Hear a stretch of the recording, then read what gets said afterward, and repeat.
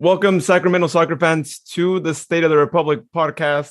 On tonight's episode, we are going to be talking about the epic 3-3 tie last night against Oakland Roots in a game that was all over the place, had a couple of different comeback moments, but it was a high-scoring one, just as we had predicted, being that Oakland is a team that actually scores a lot and does get scored on a lot. So it made sense why we saw all that.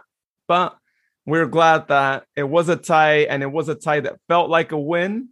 And that makes us really happy, especially when you get it at the very last minute. So lots to talk about in this match.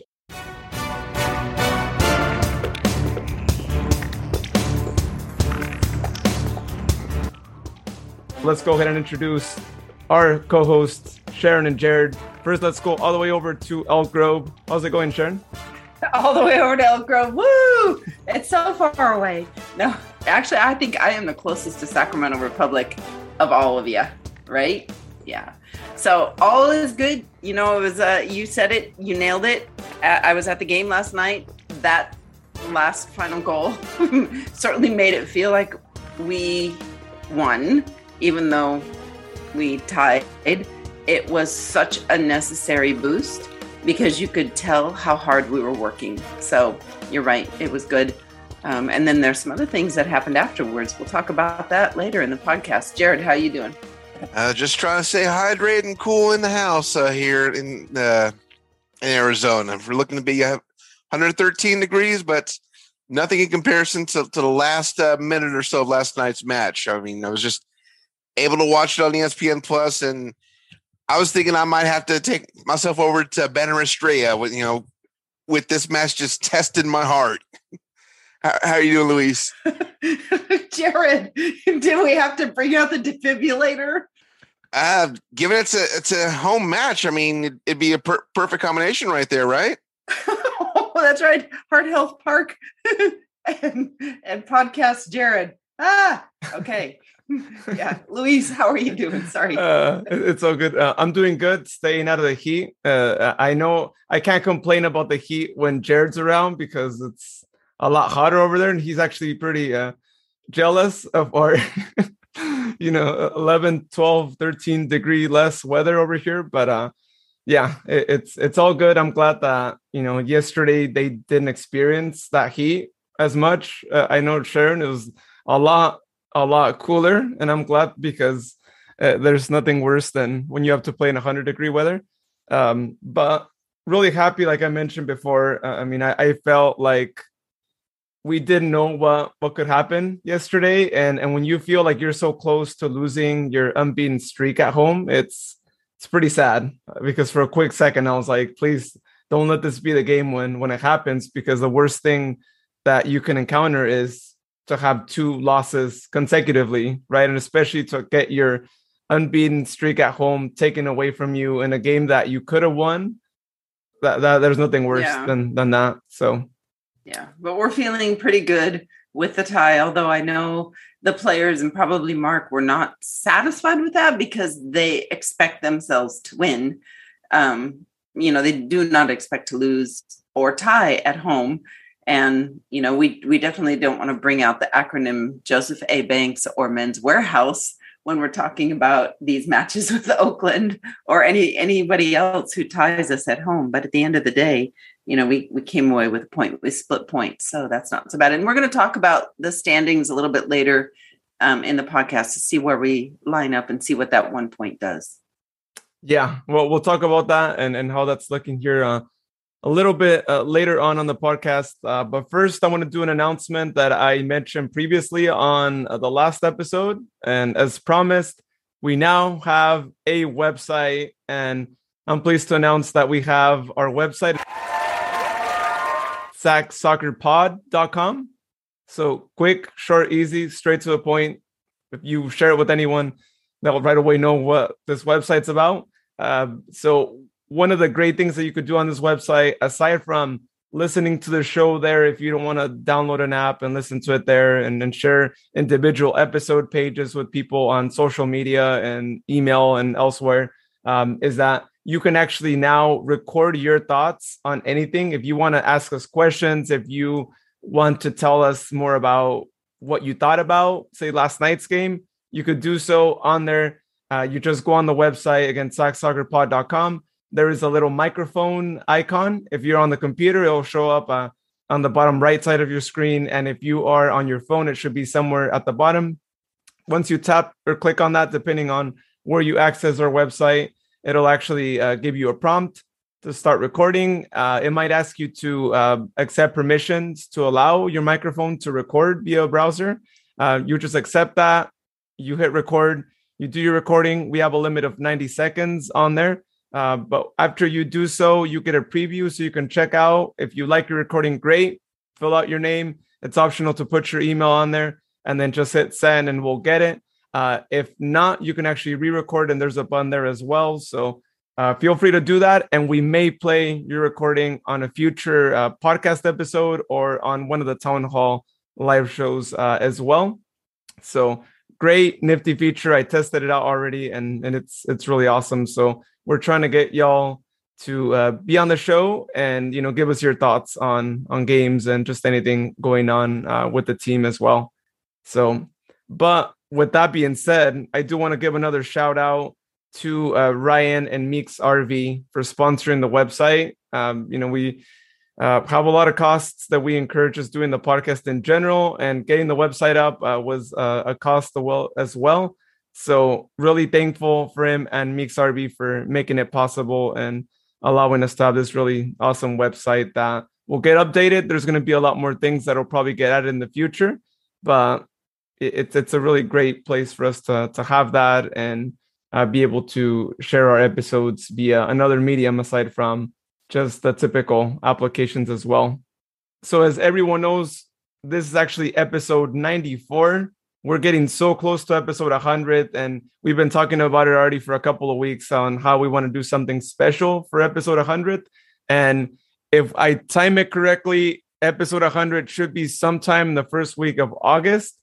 And we're already planning on a really amazing episode, something we've never done before for that episode. So if you want to find out when that gets posted, hit that subscribe button, and we'll be able to alert you when that happens. But we're really excited, and I'm sure everyone's going to enjoy it. It's going to be quite a unique episode that we'll be doing there. All right, let's move on to Golazos of Gratitude.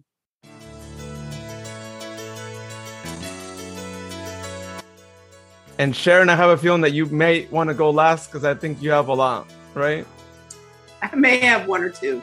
Oh, okay. I just wondered. All right. Well, it's up to you. You can go first then if you want. We're going last. Or she's pointing down, but on my screen I have our screens are side to side. So I'm like, oh, I'm pointing at Jared. Oh, okay. All right, Jared, if you want to go. All right. Well, definitely, especially this past week, I got a big Golazos of Gratitude to Walgreens on 107th Ave and Indian School out here in Avondale. As some of you may have noticed last week, I wasn't really able to get on the episodes because of a really nasty summer flu. But Walgreens folks, they've been there to make sure I get medicated, taken care of, and right now I have a lot more energy compared to last weekend. So it's all that's left right now is just a nagging cough. But Walgreens have been in the clutch for me.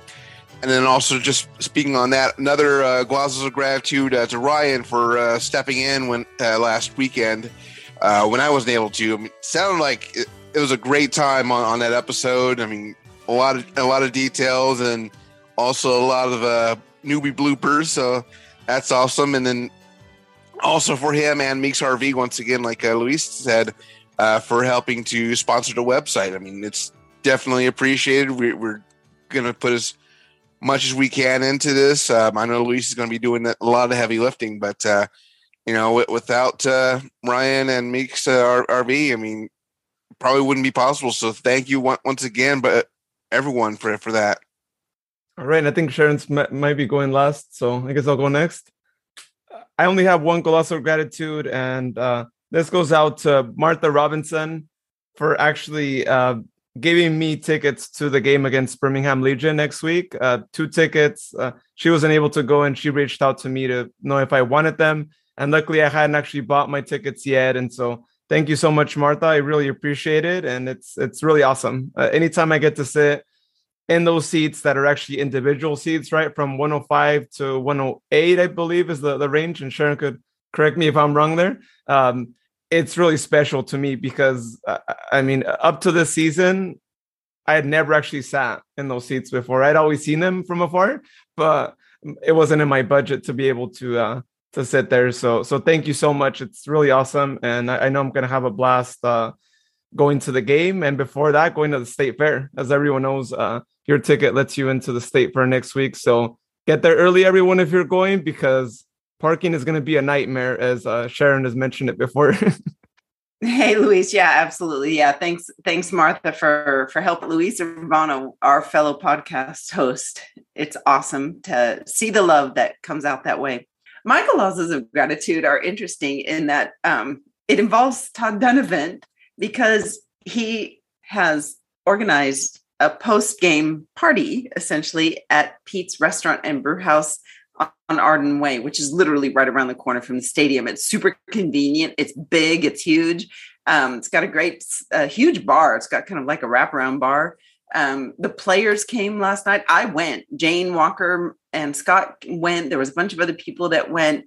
It was so fabulous to actually sit there and be able to have conversations, because yesterday the crowd wasn't too big of fans, but pretty much all the players had filtered in. They came by, they paid respects to the fans, but eventually it'll kind of work its way into something a little bit more,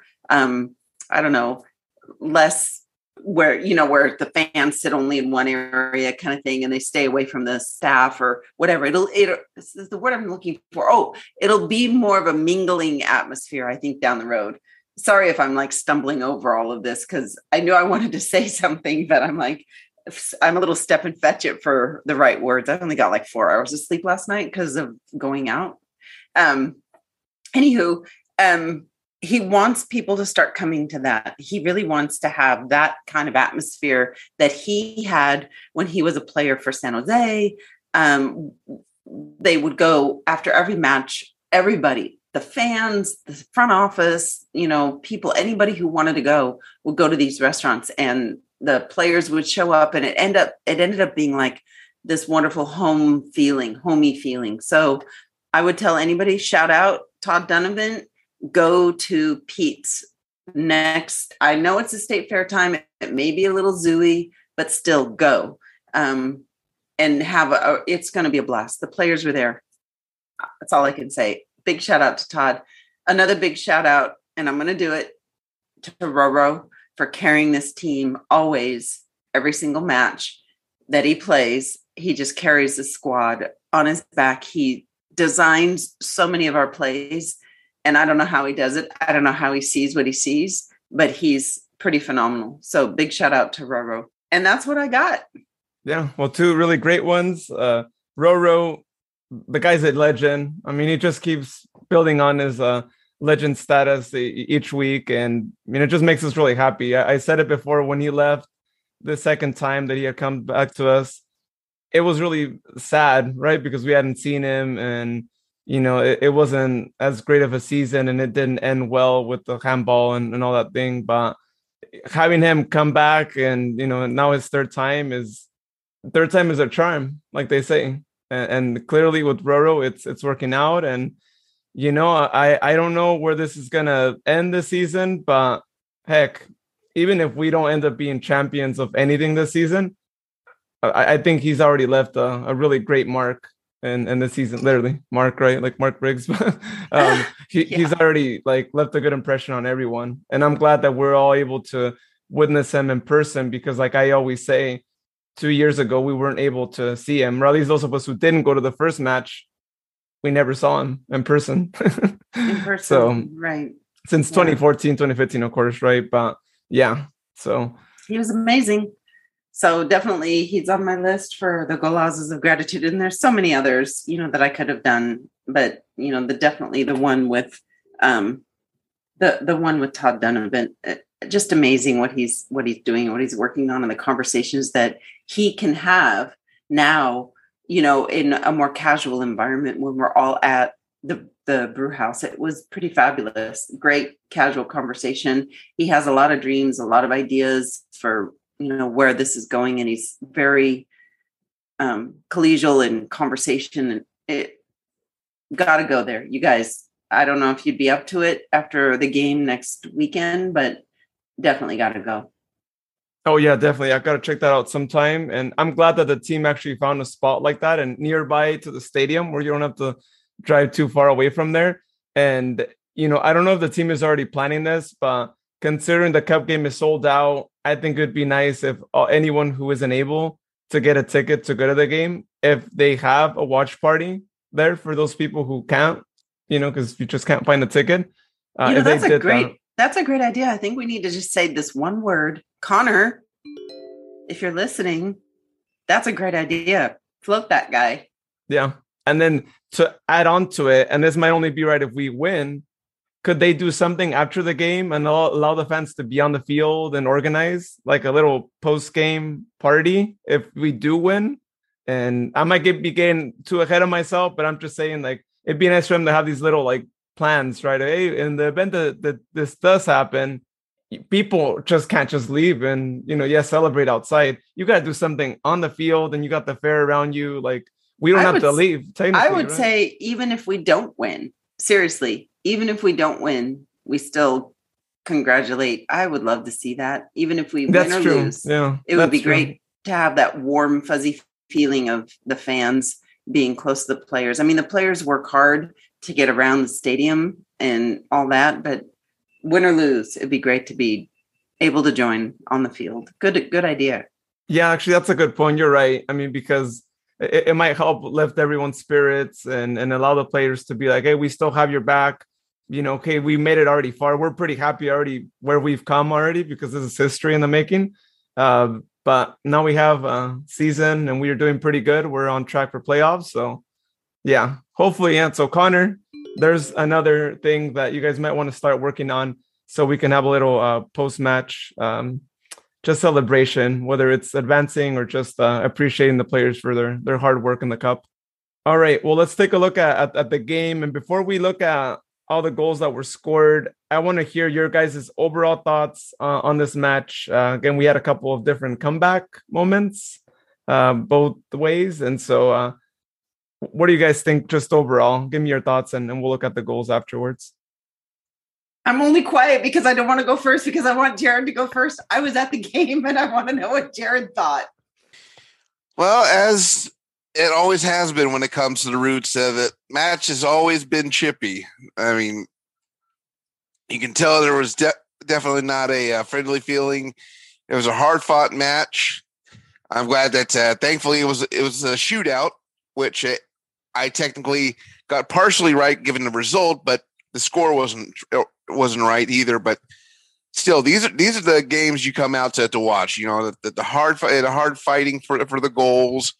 Who wants it more, and just seeing Roro once again getting the first goal, setting up assists, and especially the last goal. I mean, the man sold shake and bake like he was working for Walmart or Save Mart or anything like that. I mean, he just shook the defenders like nobody's business, and he got that goal set up for Luis Felipe. So it was definitely an amazing game overall. I kind of wish we had won it, of course, but as is the series between Sacramento and Oakland, it ends up most of the time being a draw, but it was a hard-fought draw.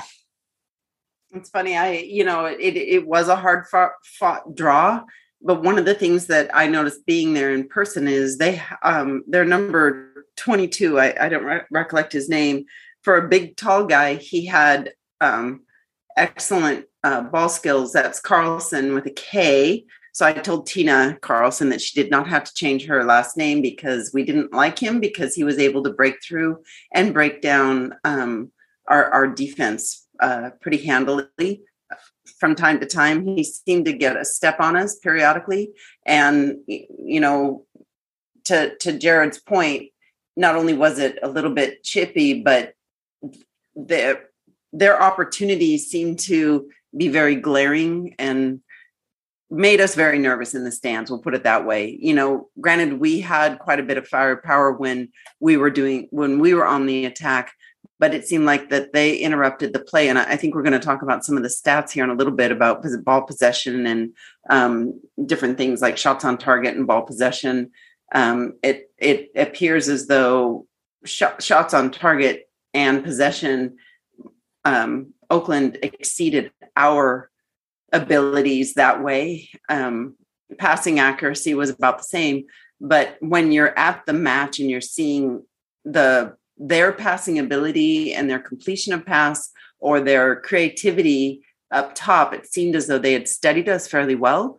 And I don't know if they already knew the injury report of not having Connor Donovan, which we don't want him to come back until he's fully ready to come back. But we capitalized on our opportunities as they did as well. So it was a very interesting game. We did not like watching goals go back in the net. We did not like watching their goal celebrations because in the first half, as you know, Tower Bridge Battalion was silent. So there was not that kind of fan noise coming from us, but we were hearing a lot of their fan noise. They brought a whole section worth of people up in, 120, section 120, and then it spilled over into other parts. And they were incredibly loud and supportive. And so, we felt kind of limited in volume in the first half. The second half, we were full force, full volume. Tower Bridge Battalion joined back in, and very interesting situation. Even though we went into the halftime, into the locker room ahead 2-1, just the fact that they were able to get a goal on us was not a whole lot of fun. So as you can see, Mr. Carlson, Ottar Magnus Carlson, scored twice. And I think he was one of their most dangerous players. They had a lot of people that supported him, and it was a very good signing for them to bring him in. I think he's going to make a lot of difference for Oakland down the road and kind of alleviate them of the Joseph A. Banks Award of most ties in the league, in the conference at this point. So I think Oakland's on the uptick. Just the fact that they did tie us at home, and we're normally like super strong at home, we win. This game was hard. It was hard. That last goal, however, with Roro, oh gosh, as Jared says, more shake and bake than whatever you said. It was incredible when we were watching him just literally nuke. Was it Madsen? He just nuking the dude. He lost his feet. People are making funny comments about the guy broke his ankles, because he couldn't find his ankles because he lost them when Roro moved on him. Anywho, that last goal was such a lifesaver. If that hadn't happened, you would have seen a lot of fans just like walking out and just pissed. But after that goal, the whole stadium erupted. The people who remained in their seats to the very end were, it's like you were treated to this incredible, joyous atmosphere. You can't match that. But at the end of the day, I know our guys wanted more than just a tie. They wanted all 3 points. So I think they're going to have some work to do. They're still going to sort out their back line when there's no Connor Donovan. Not sure if he's going to be playing on the 16th, but my goal personally, is to have him ready on the 27th. That is my goal. I don't care what happens ahead of that. Just make sure he's ripe and ready to go. Luis, what are your thoughts? Well, it was surely an interesting game, right? Like you mentioned, Oakland had the better numbers if we look at the stats, right? A lot more shots on target. I mean, it was 21 shots of theirs versus 14 of ours, 10 shots on target for them, 7 for us. Possession-wise, more of the ball, 57%. And I think a part of it was just how highly motivated they were after they tied the game the first time, right? Because if we recall, we do get the 2-1 at the very end of the first half. They had more possession. They had more opportunities. We just happened to, get a good counterattack, and Malik, fortunately, to find it for 2-1. But, when the second half came through, it's as if we hadn't scored that goal. They were still on us. They were still putting pressure and whatnot. And when they finally get that tying goal, they were back on it, and we really didn't see much of the ball.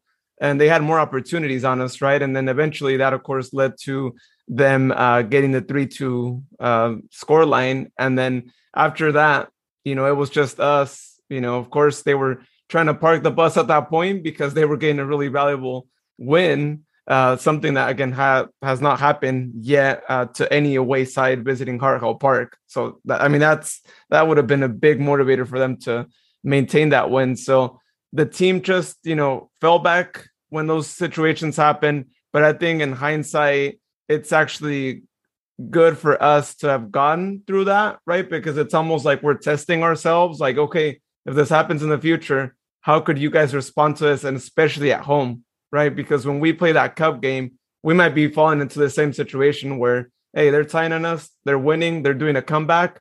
How could we respond to that? So it's good for us to see that we have a team that can actually respond to these situations and that doesn't give up, right? To the very end, last minute, we could still have a good opportunity. So people, if you're going to the game, do not leave early because anything can happen. And we saw that last night. So if anyone did leave early, then, might be a good thing to not do so. So let's take a look at the goals that came through.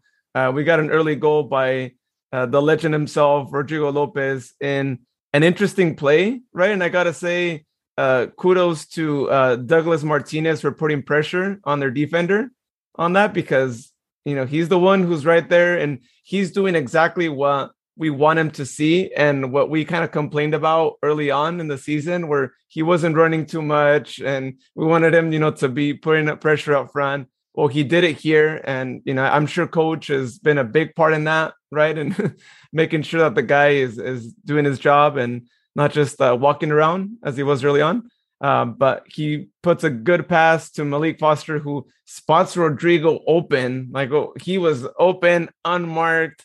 And I think maybe understandably so, considering that I'm sure a lot of the Oakland defenders were not expecting their guy to lose the ball over there.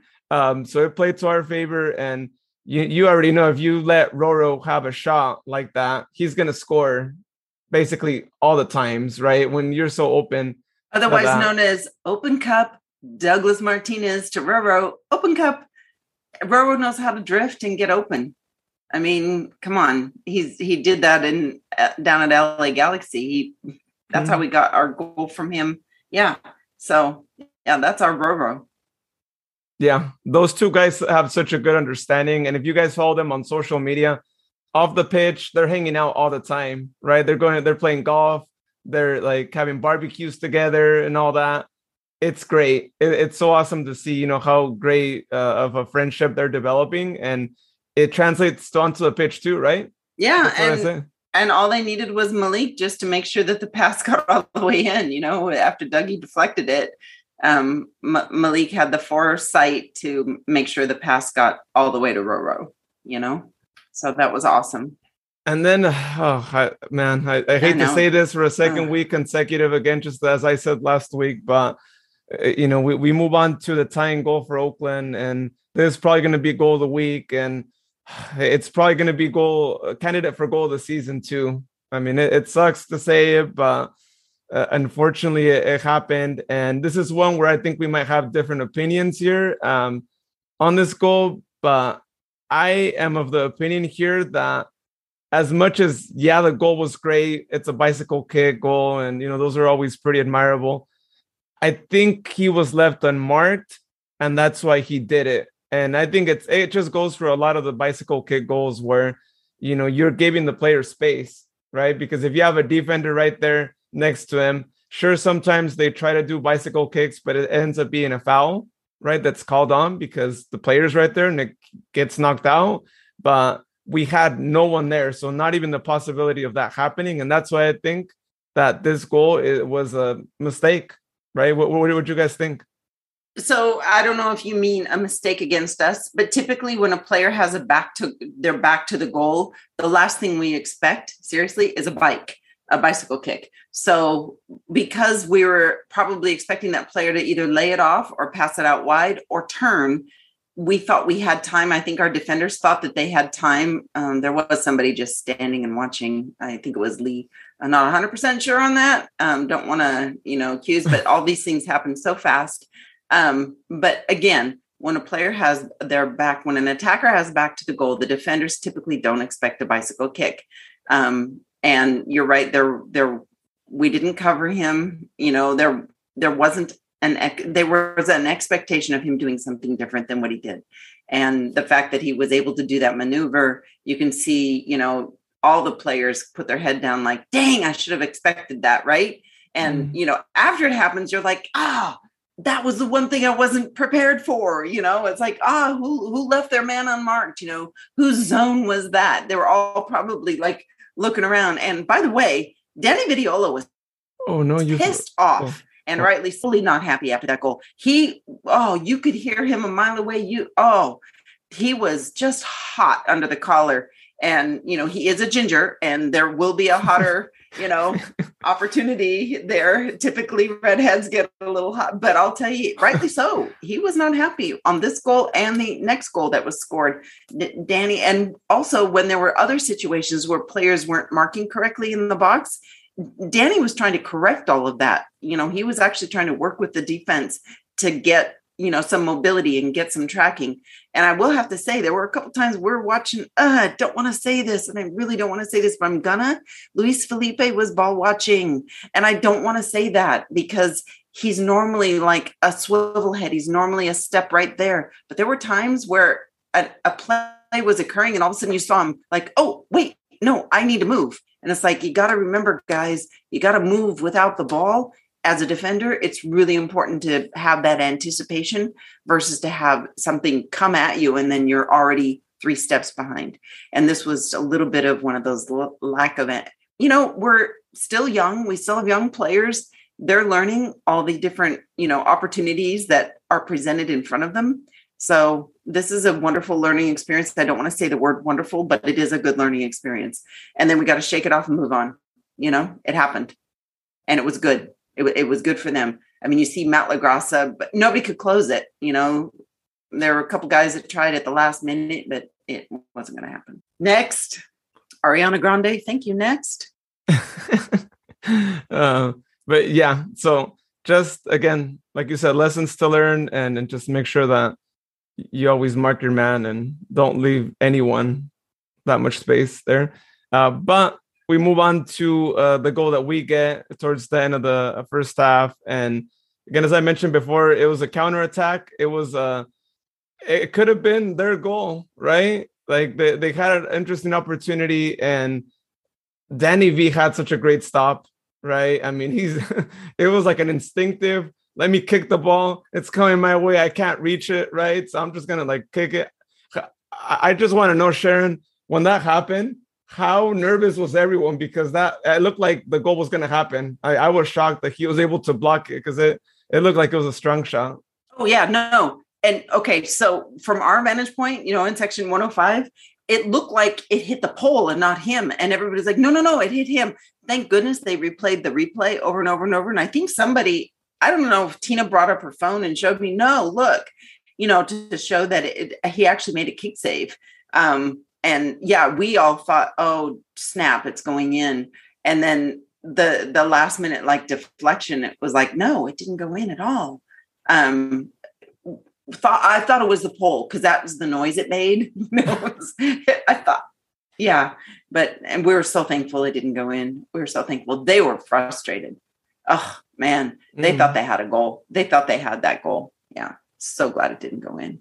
But kick save, we'll take any part of his body as long as he makes a save, if he can. Yeah, and he's had some really crazy saves this season, but this one, just adds to the collection that he's had, and he's been doing good. So our goal, again, it was another opportunity for Oakland. Right, we felt like they probably would score against us towards the end of the first half, but luckily Malik was in the right position. And I think also big credits to Duke, right, for spotting Malik there and not only just clearing the ball away just to nowhere land, like usually happens at other times with other teams, but actually spotting him open, And knowing that we know Malik, as we used to call him last season, New Car Smell, is a guy that can run so quick that, man, he ran so quick, he outran Clementa, right? And we know Emra is a guy that can also, step back real quick and be there. But yeah, because Emra used to be a striker, in his early days of playing. Yeah. And it's so funny when you have that much field to cover, right? As a striker, there's so many opportunities for a defender to either run on an angle, cut you off, We have never seen the full potential of Malik. We're starting to see it this season. We never saw just how quick the guy is. The team always talks about fastest guy on the field is always going to be Malik. He beats you in the first step. You don't need 3 steps. He's first step fast, that kind of fast. And I still want to call it New Car Smell because this will never get old to me. He's going to have that, new car smell for the rest that, it's like, oh my gosh, it's such a treat to watch him play. And we see new things from him all the time. And remember last year with Cam Iwasa doing the flips whenever he scored, guess who's taken over the flipping duties? Yeah. Jared, your thoughts?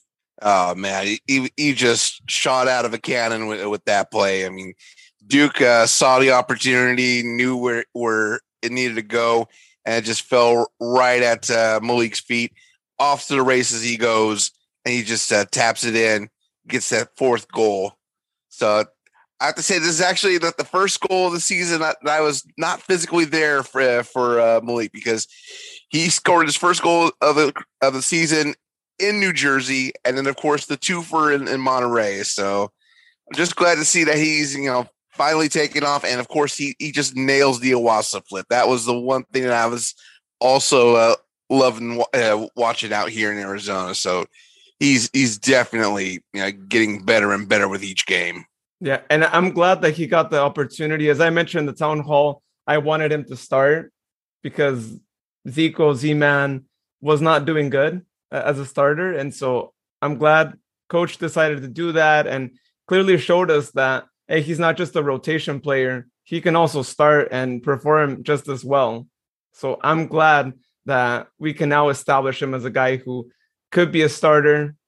But we could take the rotation player label, although it is good to have all that speed as a backup as well. But yeah, it's interesting. I like the fact that you're using the word rotation player because we have so many guys on our squad that are equal in caliber and speed, and each one of them brings something different and wonderful to the team. And so rotation player is a nice way to put it. Thank you for that. But it was funny because when we all saw that Malik was starting, we were talking to ourselves, and we were like, oh, I'm not sure about having Malik in the starting lineup. And then all of a sudden he goes and does this. It's like, okay, we're good. We're fine. No problem here. Yeah. We move on to their tying goal once again for the 2-2 in a really weird goal. I don't think I've ever seen one like it, but it sucks to say it as well. But I think, that Dan just didn't measure the ball correctly, right? And he ends up like headering the post instead of the ball. And I don't know. I'm sure Danny B must have been really mad because that was clearly Dan's ball and it should have been an easy clearance, right? I just think, I don't know. What do you guys think happened? Like, did he not like measure it right? Or did he think it was going to go out? Or did he think he was going to get it? Or what happened? I don't think he was tall enough to deal with that ball. It was over his head, even jumping. Seriously, unless he could have like fouled the Carlson, whatever his name is, Magnus, you name this Carlson, butchering his name, I forget it. Unless he was taller or fouled Carlson, there's no way Dan could have been tall enough to get that ball. It had the right arc on it that just plopped right over the top of Dan Casey's head. So, that was like one of those, I don't know if that's a Danny Vidiola was sighted and he couldn't see everything going on there, for him to be able to stick a paw out there, and throw the ball out, because there were a few times he did parry the ball in tight situations, but, he was also tracking from one side of the goal to the other. And, that's just going to be hard. That's just over the top of Dan Casey's head. Seriously. As tall as Dan can be, he couldn't be tall enough to get that one. unless he handled the ball, and he wasn't going to do that. Yeah, it's just over the top of his head. Yeah, it's just as far as how it went through. I mean, it's just one of those shots that, unfortunately, there's really not a whole lot could be done to stop it. I mean, unless you were to say throw your hand in there, which of course would be a red card, and he'd be kicked out the match. So, yeah, there's really not a whole lot that could have been done about this. And unfortunately, Oakland was getting a couple goals that, what could really be done as far as this goes against them. It's just unfortunate that we had these kind of goals happen. Yeah, and I guess, I mean, we are kind of seeing it in slow motion as well, right? And it all happened really quick and whatnot. But I remember at first glance, it just seemed like maybe, I guess he could have been like one step behind to get a better view. But I mean, I understand it all happens so quick. But yeah, and I'm sure Danny couldn't really do much because Dan was there. So he just assumed like he's going to clear the ball out. I'm not going to go there. And then we're going to like knock into each other and it'll be a worse situation there. But it was just weird. I mean, he goes, he ends up like hitting the post with his head. And it was a weird goal. Right. And unfortunately, it's one of those things that could happen if you have a team that is just on you, constantly getting all these opportunities. And that's how Oakland came out in the second half. And it just goes to show us, right, that we're going to probably be under that same circumstance against other teams. And we just need to be careful about that. But we move on to the 65th minute where Roro has a really great opportunity. And it sucks that there is no VAR. I mean, we're going to keep saying it every week and all that. And it's probably never going to happen in USL, unfortunately.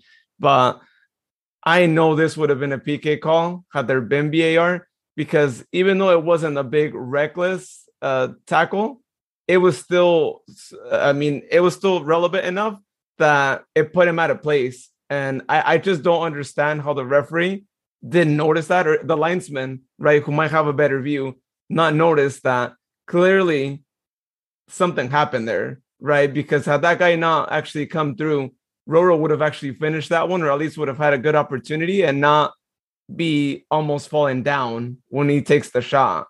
So it's beyond me why they didn't call this a PK. But what did you guys think there at the game, Sharon? So did you guys see when both coaches got yellow carded?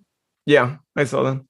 And then this added fuel to the fire. Mark Briggs was livid when this happened. It was, we all knew, watching it live, we all knew that this was, he actually got fouled twice. He got ticked by the player going through, on the slide tackle. You can see he gets ticked a little bit, as one of his shooting foot got ticked. So he had to take one extra touch, and that it slowed him down, like you said, took him off the ball. You can see him kind of stumbling.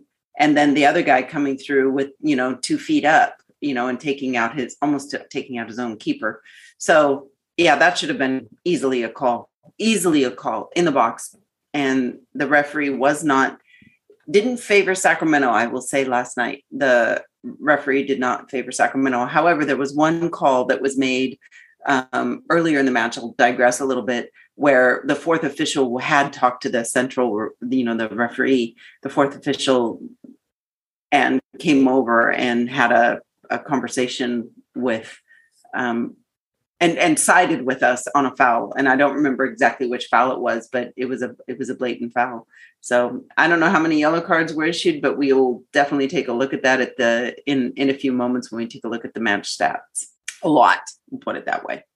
We actually thought Roro was like, when he was holding his knee, it's like, oh shoot, no, not Roro, please no. Thank goodness he wasn't too injured, because we need him. We need him in every match. This is a player we cannot lose. We cannot afford to lose Roro. He's that guy. Yeah. In this play, I know, Jared, it seemed like the referee was Melvin Rivas Jr., right? Which for a second, I thought it was Melvin Rivas, but I guess I had the wrong picture of Melvin. Yeah, as far as that non-call, you already know how I question the referees in this organization. This is definitely one where I think the ref was probably out of the food truck or something, because there was contact, and it did affect the forward motion of getting the goal attempt through, and resulted in just having to take an extra step and having it be a misstep. So there's definitely not many calls that went Sacramento's way. I mean, I'm gonna put it that way. I mean, the ones that were called anyhow. Yeah, and unfortunately, we have to deal with that. Those things happen, but yeah. So that led us on, and I mean, we make a big deal out of it because it could have changed this game so much. Because literally, just 5 minutes after Oakland gets their 3-2 goal, and if you are down, that might change a lot of things, right? And it might make the game a whole lot different. But it was still 2-2. They get their opportunity. Formella was subbed in, by the way. And actually, before we go on to the goal, I'm curious to hear, Sharon, how did people, did they applaud Formella, or how did people receive Formella? I think there was a question mark. Well, why wasn't he starting? Because we know what he's capable of, and it was like the people around me, I don't think they saw that I think he was just getting fresh back from Poland. It looked like on his social media that there was a big event in Poland for him. I don't know if he did go back or come back or made the trip, but to make a long story short, he did come off the bench. It was interesting because I wasn't expecting him to recognize me during the player walkout, but he did. And he gave me like this big fat hug. And it was like, well, that's great. It was nice for him and Emra to recognize us. And I greeted him with all the friendliness that I possibly could, because he is a former Sac Republic player, but there was no booing. And I don't even know that there was any applause when he went on the field, except from the Oakland Roots fans. He is playing for the opposite side, and in this case they're it's just like Evan Newton.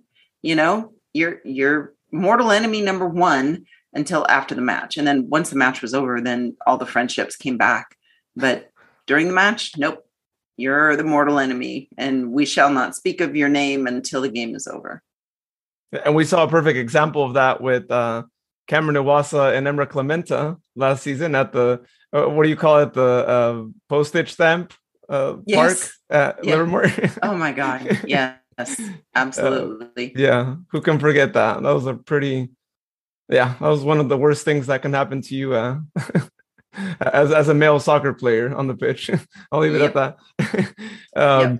So we move on to the goal that Oakland gets again, 70th minute, in what could have been a really great stop by Danny V. And I think I'm going to say this, and again, it sucks to say it, but I think it was Danny B's mistake, because he could have just hit it to a corner. Just punch it away. Don't punch it right there, right? I know it was a crazy shot, and he wasn't able to maybe really think things through as much, but I feel like as a goalkeeper, probably one of the main rules is don't leave it there. And I'm sure, right? Again, it was a fast play, and we're seeing it here on slow motion, so of course it's a lot different. But I feel like he's got a feel in himself, I could have done something different, right? What do you guys think? And what was the reaction of the crowd? Well, number one, the crowd was in disbelief. First off, we were totally in disbelief that our defenders did not come back. Look at how our numbers were. It was a 4v3 situation initially, right? If you look at it, it was almost like a 4v3, and we were a little bit flat-footed in covering and getting the recovery runs going. They had made just recently a couple of subs prior to that. Matt LaGrassa had come out, and so we had our marking. I will tell you this: if our defenders are not clearly marking, you're going to have guys open. So take a look at that. This is also one of those lessons they did so good all game long. For the most part, I have to stop myself right there, because we did watch our players scurry into the box and cover Danny Vitiolo and make sure that he wasn't exposed like this. Nothing that, the initial shot on him was looking like it was kind of like almost an out of the blue kind of a shot. He did what he could. Yeah, could he have caught that? We don't know. He was a little bit off-footed. And that was the best that he could do. Was it a lapse in concentration on him or the defenders, or was it a collective learning lesson? I think we're learning from this one. I think this is another one of those learning ones. But Karlsson, he's a cherry picker. I would love to have him on my side. At the end of the day, you always want to have guys that are doing things like that to other teams. You want them on your side. Not that I'm advocating for that, not at all. But I mean, come on. He kind of put the punctuation point on them being 3-2 up, but not for long. Well, actually, it was for a long time. It felt like a century while they were up 3-2. It felt like we were literally going to run out of time, like we were going to run off. It just, nobody wanted the game to end because it's like, no, we've got another goal. We've got to score another goal. And as long as that game was going, all of us were, it was nail biting. It was just like, oh, put me in, coach. I got to turn this around. So thank goodness it didn't end this way. Yeah. Well, hey, he could potentially get signed. If you guys remember, I had asked for Douglas Martinez before he was a sack guy, or before we even heard anything about it, right? So it could happen, right?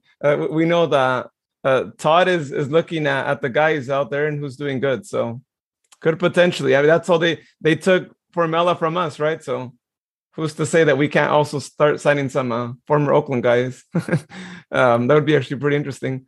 But we go all the way over to the last minute of the match, and y'all know how much we really want to talk about this goal because it was such a great goal. And I really wish I would have been there to witness it, because on TV, it was just fantastic. And you could just hear the atmosphere, how everything sounded just after that. And as we keep saying it, right, the Roro shake and bake, how great is it when your guys are able to pull those, and especially happening at the last minute. It was really awesome. And it was really funny. I don't know if you guys saw the guy he does the shake and bake on. He almost wanted to grab his leg. If you notice on the replay, he wants to grab his leg. He was so close, like he was reaching out for him. And I know as a soccer player, that's one of the most embarrassing things that can happen to you, is when you get the shake and bake pulled on you. Like really one of those things that you just want to foul the guy right after. Luckily for him, he didn't grab his leg, and Roro kept on going, and then just gives just an amazing cross to Luis Felipe, who is like right there, unmarked. I was actually kind of shocked he was unmarked, but great for us that, they once again weren't marking the guy, just like Roro wasn't marked on the first goal. And we know that whenever you give Luis Felipe a cross and, he's just got to header it, more often than not, he's actually going to score, because the guy knows how to header balls, and he knows that he's going to be there right at the right time.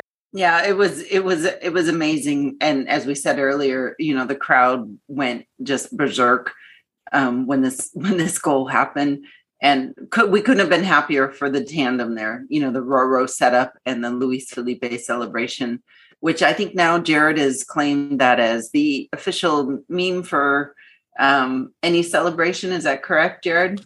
Yeah, pretty much that goal celebration that Luis Felipe has. I mean, that's going to be good for celebrating any kind of victory in life. Just like you got to raise, just go start running. With the hands out and the head up. Just like any small victory you get, that's going to be the celebration right there.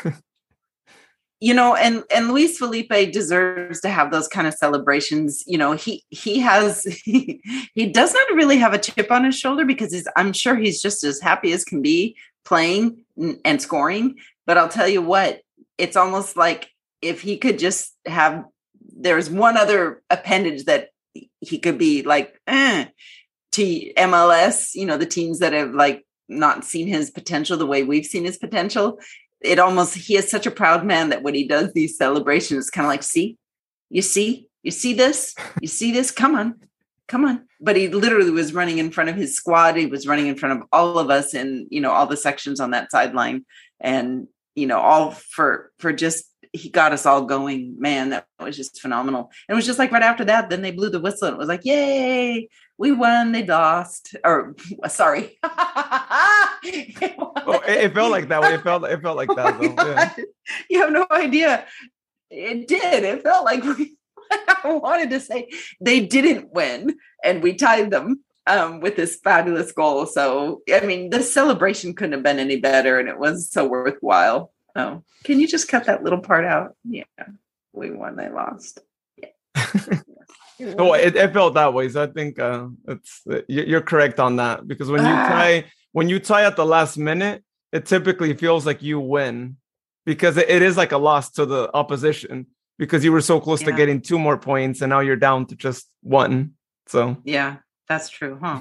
But yeah, those Luis Felipe celebrations, we've gotten used to those, and I can't wait. I hope on the 16th and the 27th we get to witness those celebrations again, because they're great, right? I mean, it's just like, all right, yeah, I did it. All right, let's keep on going, right? This is normal, right? We're professional players. We score goals. That's what we do, right? We score goals, and we have a legend. I mean, we have our very own legend. We have Roro, to thank for a lot of what happens. So yeah, especially that setup, man. I mean, God, Mans was selling the shake and bake, left and right, put him on his butt, fed it over to Luis Felipe, and he just tapped in. So I mean, you got to have amazing setups like that, and Roro's definitely not a stranger to that. I mean, he reads the defenders, kind of gauges them, sets them up for that shake and bake. Boom! I mean, we could not have had this goal without Roro's setup. I mean, it's not going to be the first. I mean, it's not the first, and obviously it's not going to be the last. So definitely a great tandem from both. Well, now that we're talking about who I think is man of the match, how about we give our man of the match? So I'll let you guys know I already picked Roro, but who do you guys go with? Roro, hands down. Roro. Yeah. And it's just really awesome that the guy at his age plays these 90 plus minutes and he's still out there running. He's still out there, doing these shake and bakes and all that. And I'm sure it's really inspiring. Minute. Exactly. Yeah. In the post 90th minute, to have the legs. I was talking to Todd about that Roro, he's phenomenal. How is he? He's like a unicorn. That's he's a legendary unicorn. At that age, I don't know what he does for training. I don't know. I know he eats really right. He eats great food, but my goodness, 90 plus minutes. Who does that? Roro. And we have him. He's ours. So it's phenomenal. And with the accuracy. What? Yeah, that would have been at a time in the match where most players are already suffering linguini legs. and this man here, I mean, he just digs deep 90 plus minutes into the match, manages to still muster the strength to shake a defender. I mean, to bust his ankles like it was the NBA and get the pass in like that. I mean, you're not going to find a lot of players like that. I mean, and the fact that we've got one of them, oh man, it's definitely Jared. Yes, he's freaking a unicorn. That's all I can say. He's a unicorn. Yeah, exactly. And plus, I think it's just really awesome to be able to have a guy, and not just any guy, right? But our first historic signing, right? Like still with the team, being back as great as ever, right? I feel like his level of play, and you could tell it's better, Sharon, since again, I wasn't able to witness a match back in 2014 there in person, but doesn't his level of play feel like it's better now than it was back in 2014? He was actually pretty solid back then, but I will say he's wiser and he sees things differently, although he was phenomenal then too. I mean, let's face it, he came through some of the best soccer, prior to this, it was Chivas, it's just, and he was up in Portland for a bit.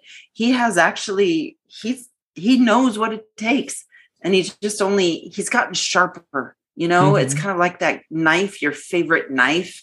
And he will cut you, man, if you let him. And he did just that to Oakland. He's gotten sharper and more honed and polished. And He was awesome then, and he's just like incredible now. Like I said, he's a unicorn. Who does that? Who does this?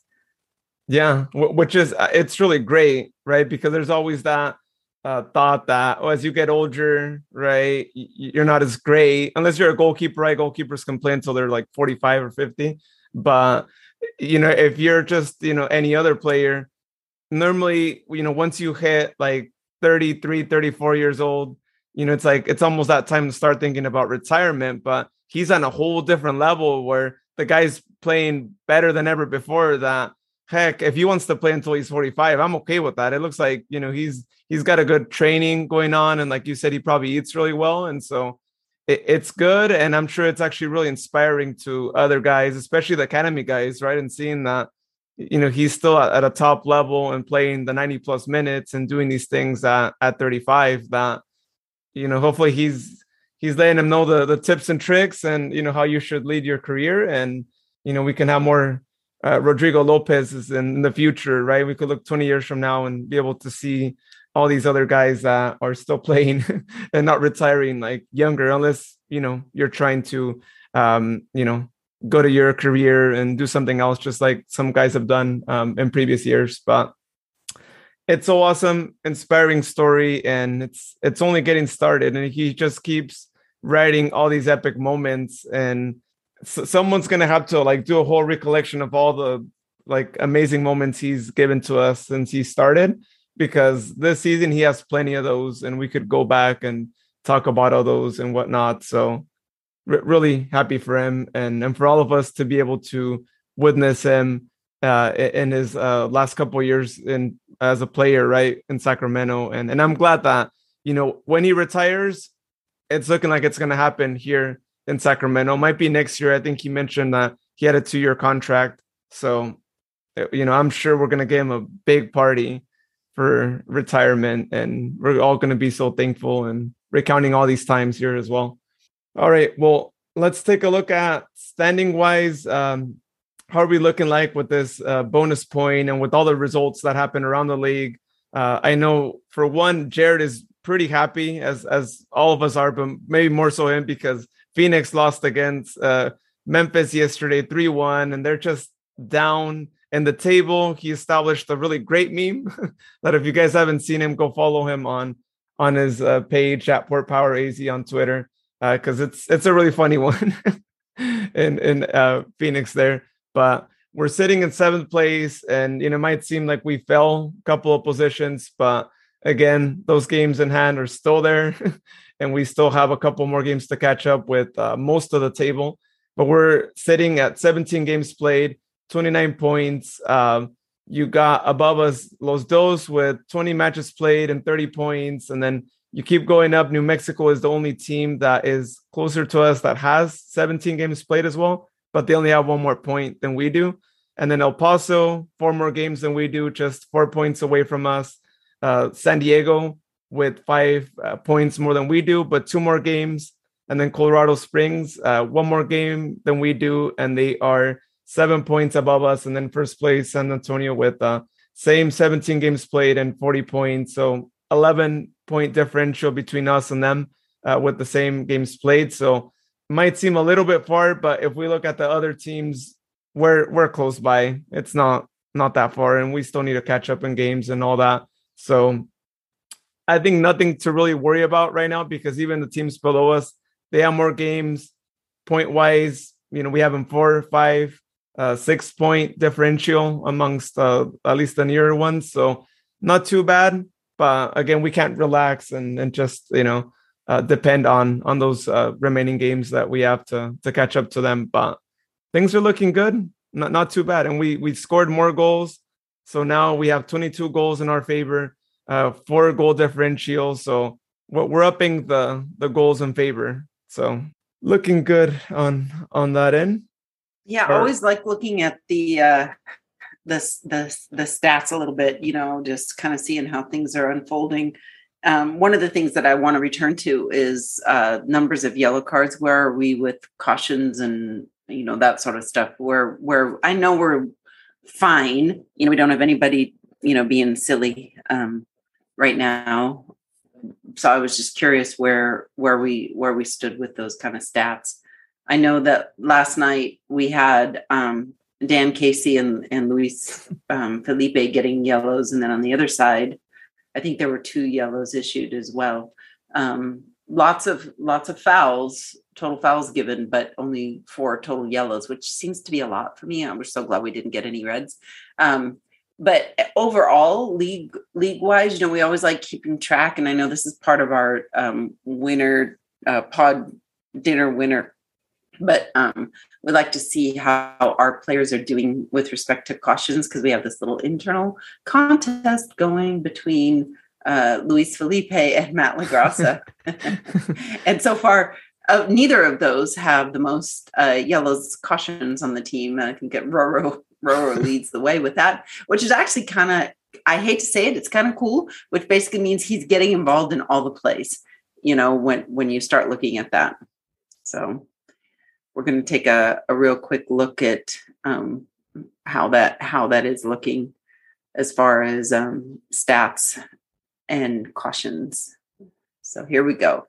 So again, Roro has 8 yellow cards. We've got Luis. Yes, Jared, you and we may actually achieve a point somewhere in there, because it looks like Luis Felipe has 5 yellows. We don't want him getting any more, but in case he does, and then we have Dougie has 3, and then after that it's just Jacker, Keko, and Connor Donovan have some.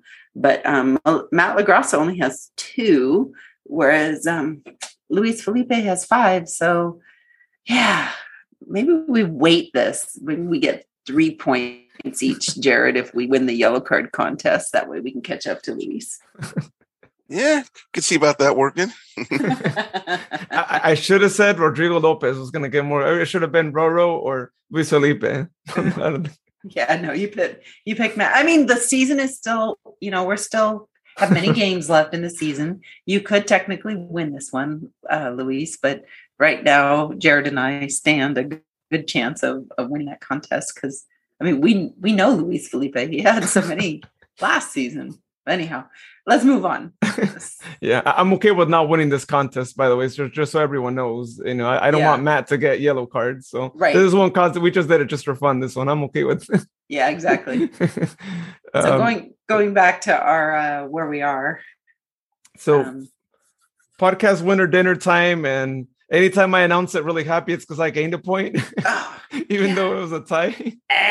So I said Rodrigo Lopez would be scoring the first goal, and thankfully the legend came through and he scored the first goal. And I always have faith. I think I've picked Roro the most for first goal scored. So thank you, Roro, for getting that goal, because I got a point, and unofficially Ryan Strange also got a point because he also mentioned Roro would be scoring first on the last podcast. So but didn't we say that whatever Ryan Strange picked, that Jared would get that, or did Jared pick his own stuff? Darn it. Yeah, I picked 1-1 draw. So I was right on the draw, just not the score or the goal scorer. Okay. Yeah. For some time he was about to get a point, right? Because we were 1-1 for some time there. So that could have been there too. And also you, Sharon, you said 2-1. So at halftime, all was good for you. I'm sure you were like, all right, hey, if we want to just leave it. Yeah, but I also picked Dougie. And then and Malik was my backup, but and then Malik was my backup. He got the second goal. So yeah, Malik got the second. Yeah. So that puts us I have 10 points. And blah blah blah blah blah blah. What? And then you and Jared have 5 points. So if you add each other up, you get to my 10 points. So now we're at that level, right? I think last you thought we were there, but yeah. And like I always say, if you want to throw in a bonus point, I'm okay with that. So I don't know when that's going to happen, but I keep bringing it up. I don't know. We may have to Tanya Harding you. I'm kidding. That was a joke. I don't know. You're too young to remember that phrase, but I think Jared knows what I mean. Oh, yeah. Yep. I figure I think I know what it could mean. Well, if you guys aren't going to do a bonus point, then we'll keep on the 2 potential points then for the next game. Think of a way to do a fair bonus point where you would not also win it. So Jared, I can't think of one. I don't know if you can, but I sure can't. I don't know. All right. What we could do if there's 2 goals, who scores the second one? Oh, yeah. And that's why I said there's nothing that we can do. Yeah, exactly. Ugh. Yeah. Well, we'll think about something eventually. I think to do that too as well. Maybe it could be like maybe it could be who gets to their seat first in the games that us 3 of us will be at. Oh, right? So I will always next lose game. that. I will always lose that one because I have 2 seats. I have a regular seat and I have a VIP seat. So which one are you talking about? The regular seat, but what counts is just sitting down. You could sit down, quick second, snap a picture. I'm here, selfie. I'm here at my seat, and go on your ways. Do whatever you want after that. We could do that too. There's a point there. We could, yeah. I'm just. But Jared likes to tailgate, so he'd lose that one. Yeah, but there's not going to be any tailgate this Saturday or the 27th, given the state fair. Oh, bingo! Oh, yeah, that's true. Oh, that makes it more interesting then with the state fair. There. Unless oh my God, folks, we have to deal with parking. Yeah. Well, unless folks decide to tailgate at the cantina instead, or something like that, or hang out there. Who knows? They are open ahead of the game. They are. That is the before game and after game spot. The Pete's Restaurant and Brew House. It is pregame and postgame. Yeah, I was also thinking the how you have those exhibit buildings, where you kind of walk that almost circular walkway to get to certain buildings. How at the ground level where they used to have the paddle boats back when it used to be Water World USA, they have like this cantina that you can walk into. It's like in the central portion of there. Oh, right. Yes, the almost like a beer garden, but not. They don't call it that. Yeah, I think I know what you're talking about. Mm-hmm. Yeah, it's nice and cool down there, and they've got a lot of vegetation. Is that what I'm thinking of, or am I not right? I think so. I mean, it's like when you first come in through the main gate, and you see that kind of like not quite river, but kind of more of a moat to surround there. Yeah, where they hold concerts near there.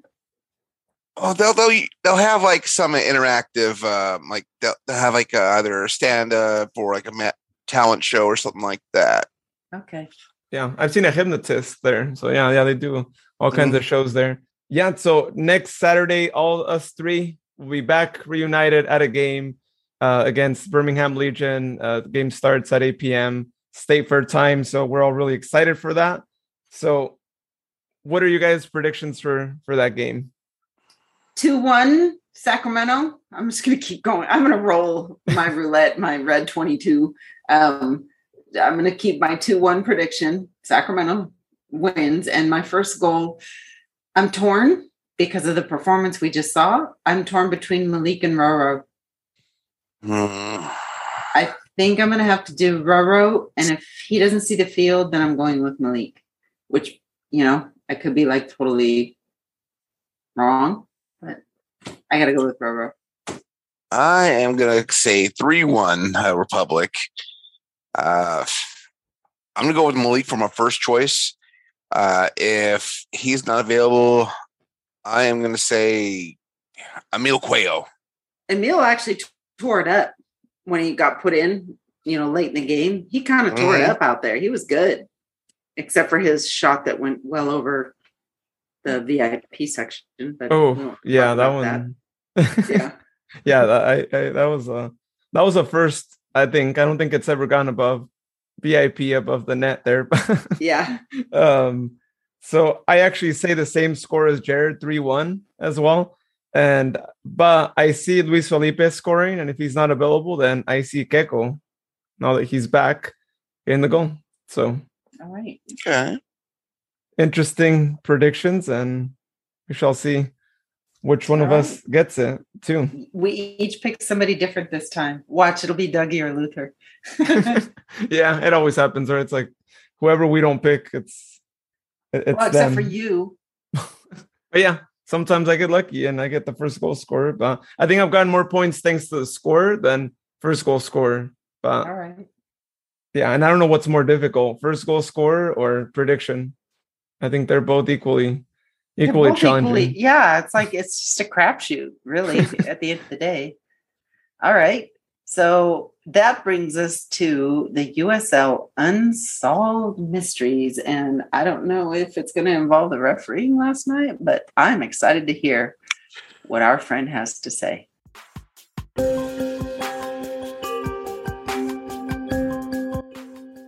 Well, it does involve a referee, just not one that was working in Sacramento last night.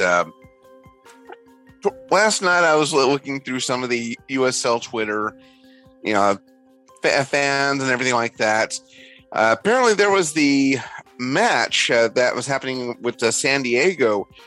They ended up getting smoked at least 5-0. And as far as the result goes, there was a Twitter user goes by the name Corbin Williams, which shows as @CorbinWilliams_. Was stating this, and I quote his tweet: "Hey, pro referees, USL Championship, how about not assigning San Diego Loyal a center referee who is a Phoenix, Arizona native and has interacted with Phoenix Rising content on social media? This officiating is ridiculous, and the referee is a fan of Loyal's biggest rivals." And then he goes on in later on the thread, pointing out where the referee had liked a story about Phoenix Rising, possibly.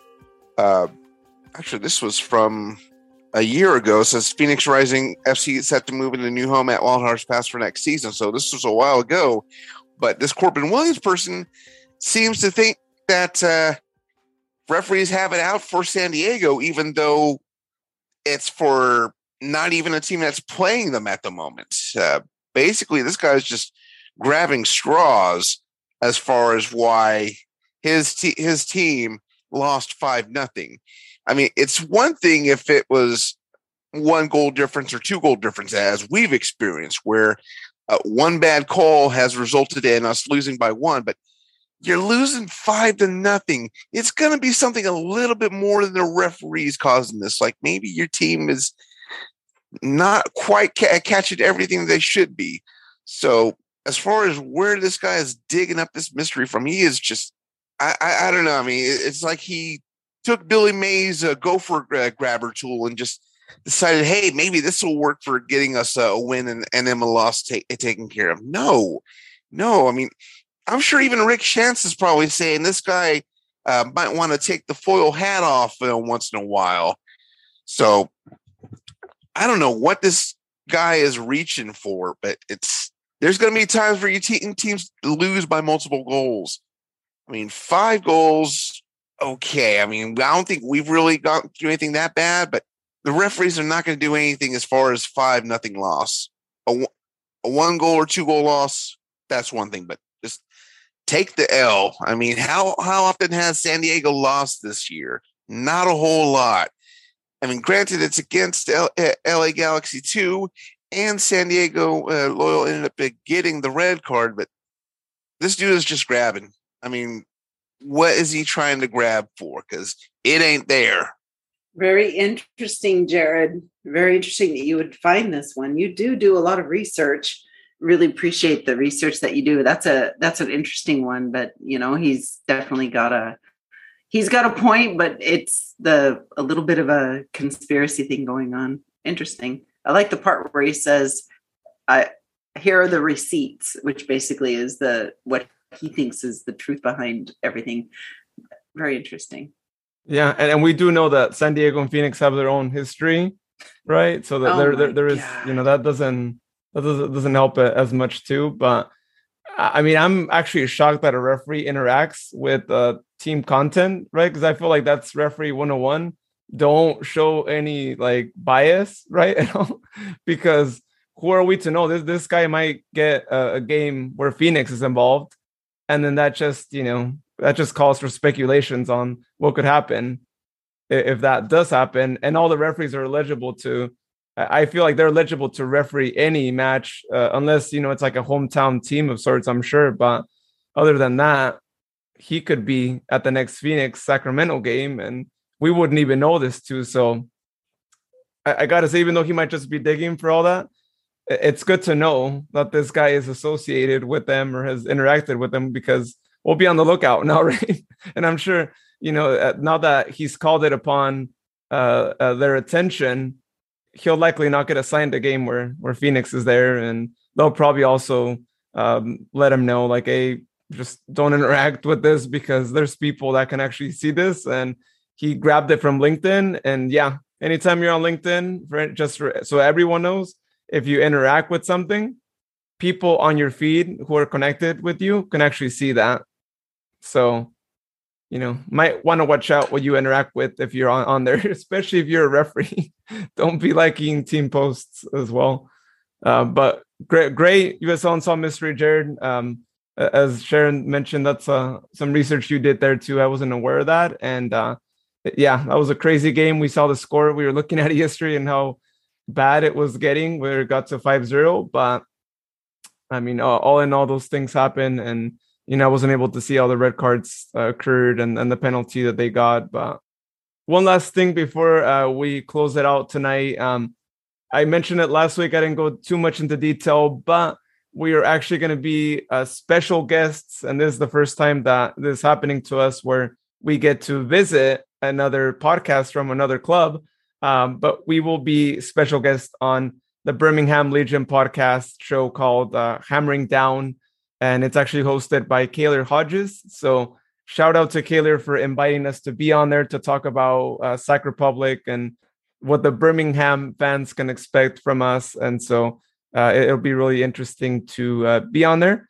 And also, we're going to have our Town Hall live show on Friday, July 15th at 6:30 p.m., a little bit earlier start time, so Jared can be on as much as he's able to, since he's got an early flight up to Sacramento on Saturday. So we'll be previewing this Saturday's game against Birmingham Legion, and might have Kaylor actually join us there as well. So everyone who might miss that podcast can actually listen to his thoughts on Birmingham and how they'll be like and what we can expect from them on Saturday. So should be a good one as well.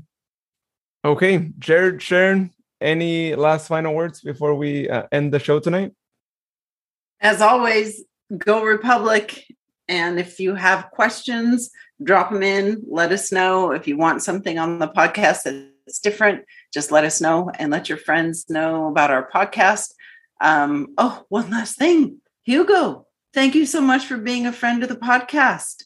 You recognized me at Pete's last night, and I gave you a podcast scarf.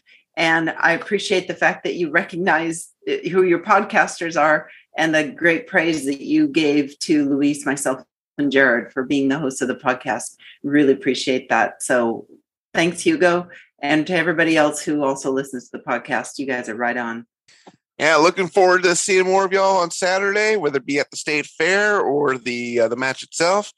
And I'm seriously thinking about hitting up pizza after the match as well. So I'm going to try to bring stickers as I can.